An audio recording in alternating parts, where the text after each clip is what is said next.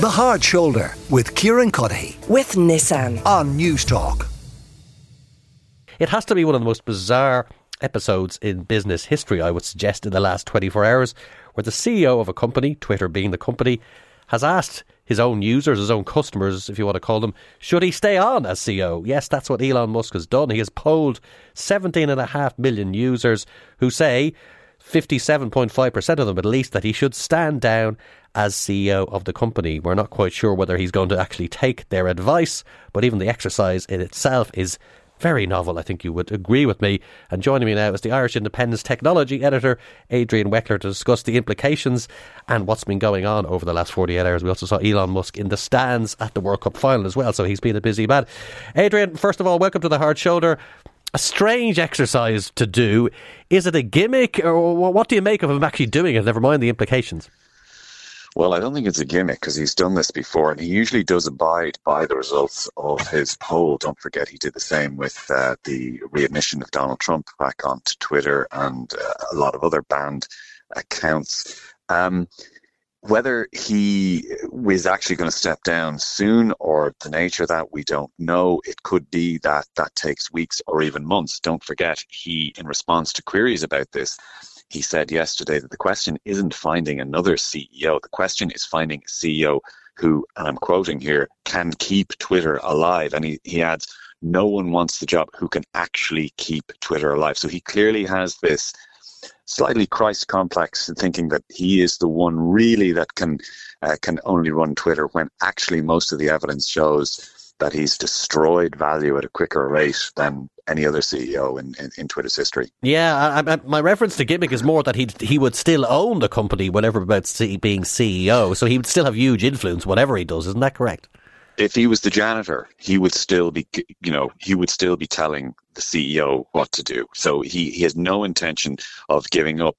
And that is destroying not only Twitter's own value, not only its influence in terms of the centrifugal news source on the internet, which it has been for the last 5 or 6 years, but it's starting to destroy his other company, Tesla, as well. The electric car company has fallen by the most of any car company or any tech company since he took the realms of Twitter at the end of October. But in plain terms, his antics on Twitter is spooking the Tesla investors. Now, in terms of people who use Twitter, I do, you do, we both have accounts, and lots of people in the media village do as well.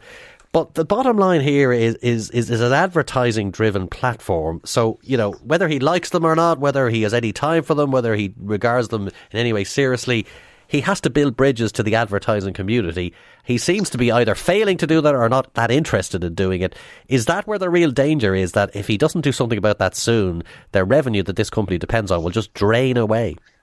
He has everything he has done in the last few weeks has damaged that. 3 days ago, he tweeted that his pronouns are prosecute/Fauci. Now, that's a conspiracy theorist's meme. He's going on, in this manner, and the big advertisers are just deserting the platform. Anyone who's listening to this who uses Twitter, if you've noticed the kind of ads that you're getting on Twitter at the moment, it's for smaller and smaller companies, for more and more obscure brands, because most of the blue chip brands are leaving it. Now, Twitter never made much money anyway. I think it has barely made a profit. It usually makes a loss, and its revenue last year was $5 billion.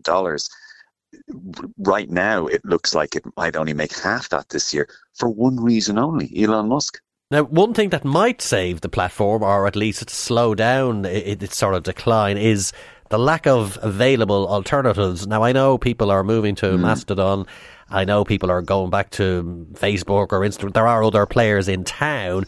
But would you say there's nothing quite leaping out yet that can replace people who want to post?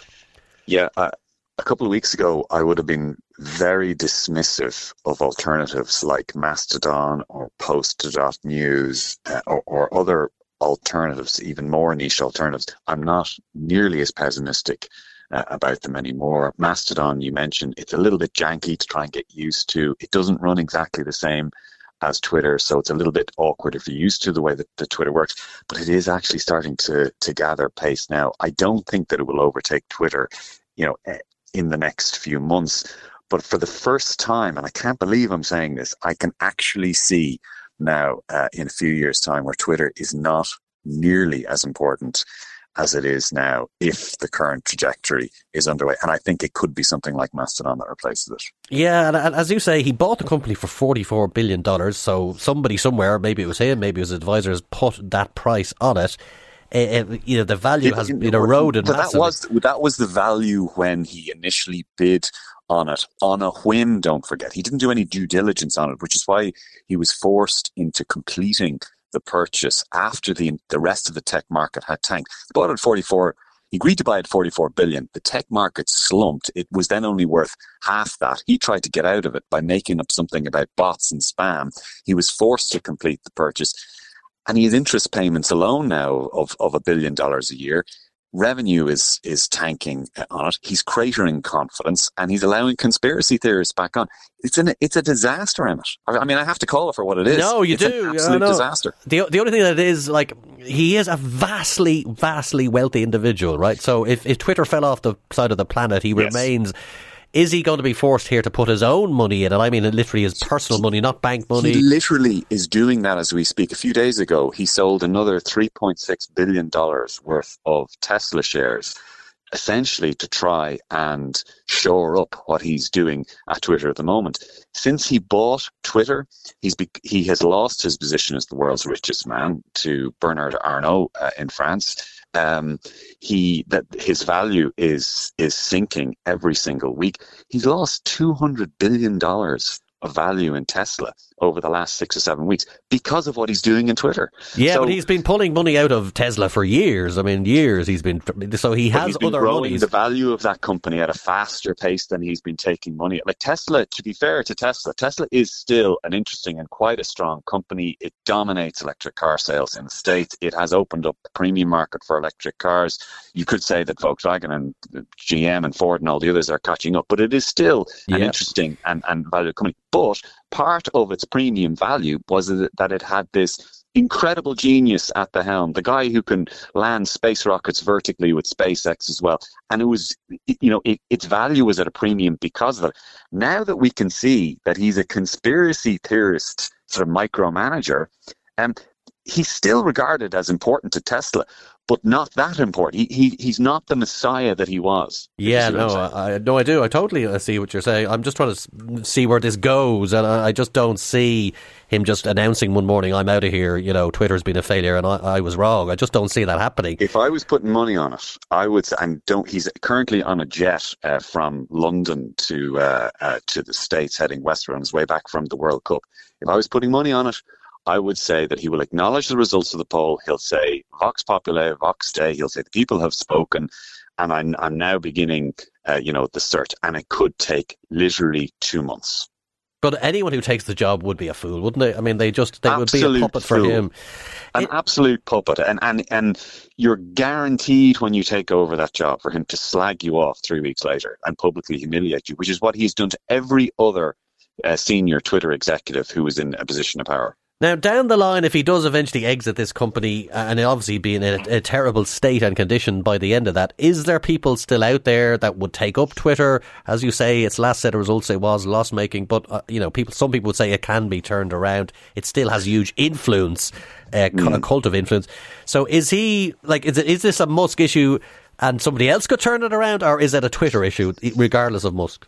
I mean, I would, if he doesn't do any more significant damage to the company, I would be a long-term believer in Twitter because it still does have enough of a function among, business people, sports people, media people, newsmakers, news creators, people who report very close to what's happening when it happens immediately. It still has that currency, despite the mess that has been made over the last 6 weeks. So it may never make as much money as Google or Apple or Meta or any of the others, but I don't think that was ever Twitter's role or mission anyway. If Twitter were to merely make $50 million a year or whatever, it would be seen as a failure compared to TikTok or Facebook or Instagram or Google. But it would not be a failure, and it may last longer than those companies because it's in some ways harder to replace than those companies in what it does. That's if it's not mucked up any worse than it currently is. Yeah, and obviously the media landscape is littered with companies that either break even or make losses. That's not unusual in media land and even in social media land, so you are right in that. Let's see where he goes. It's going to be a few days before we even hear the end result of this poll, but for now we'll let you go. Adrian Weckler is the Irish Independent's technology editor on the trials and tribulations and travails of Elon Musk, who is of course the owner of Twitter. The Hard Shoulder with Kieran Cuddihy. With Nissan. Weekdays from 4 on News Talk.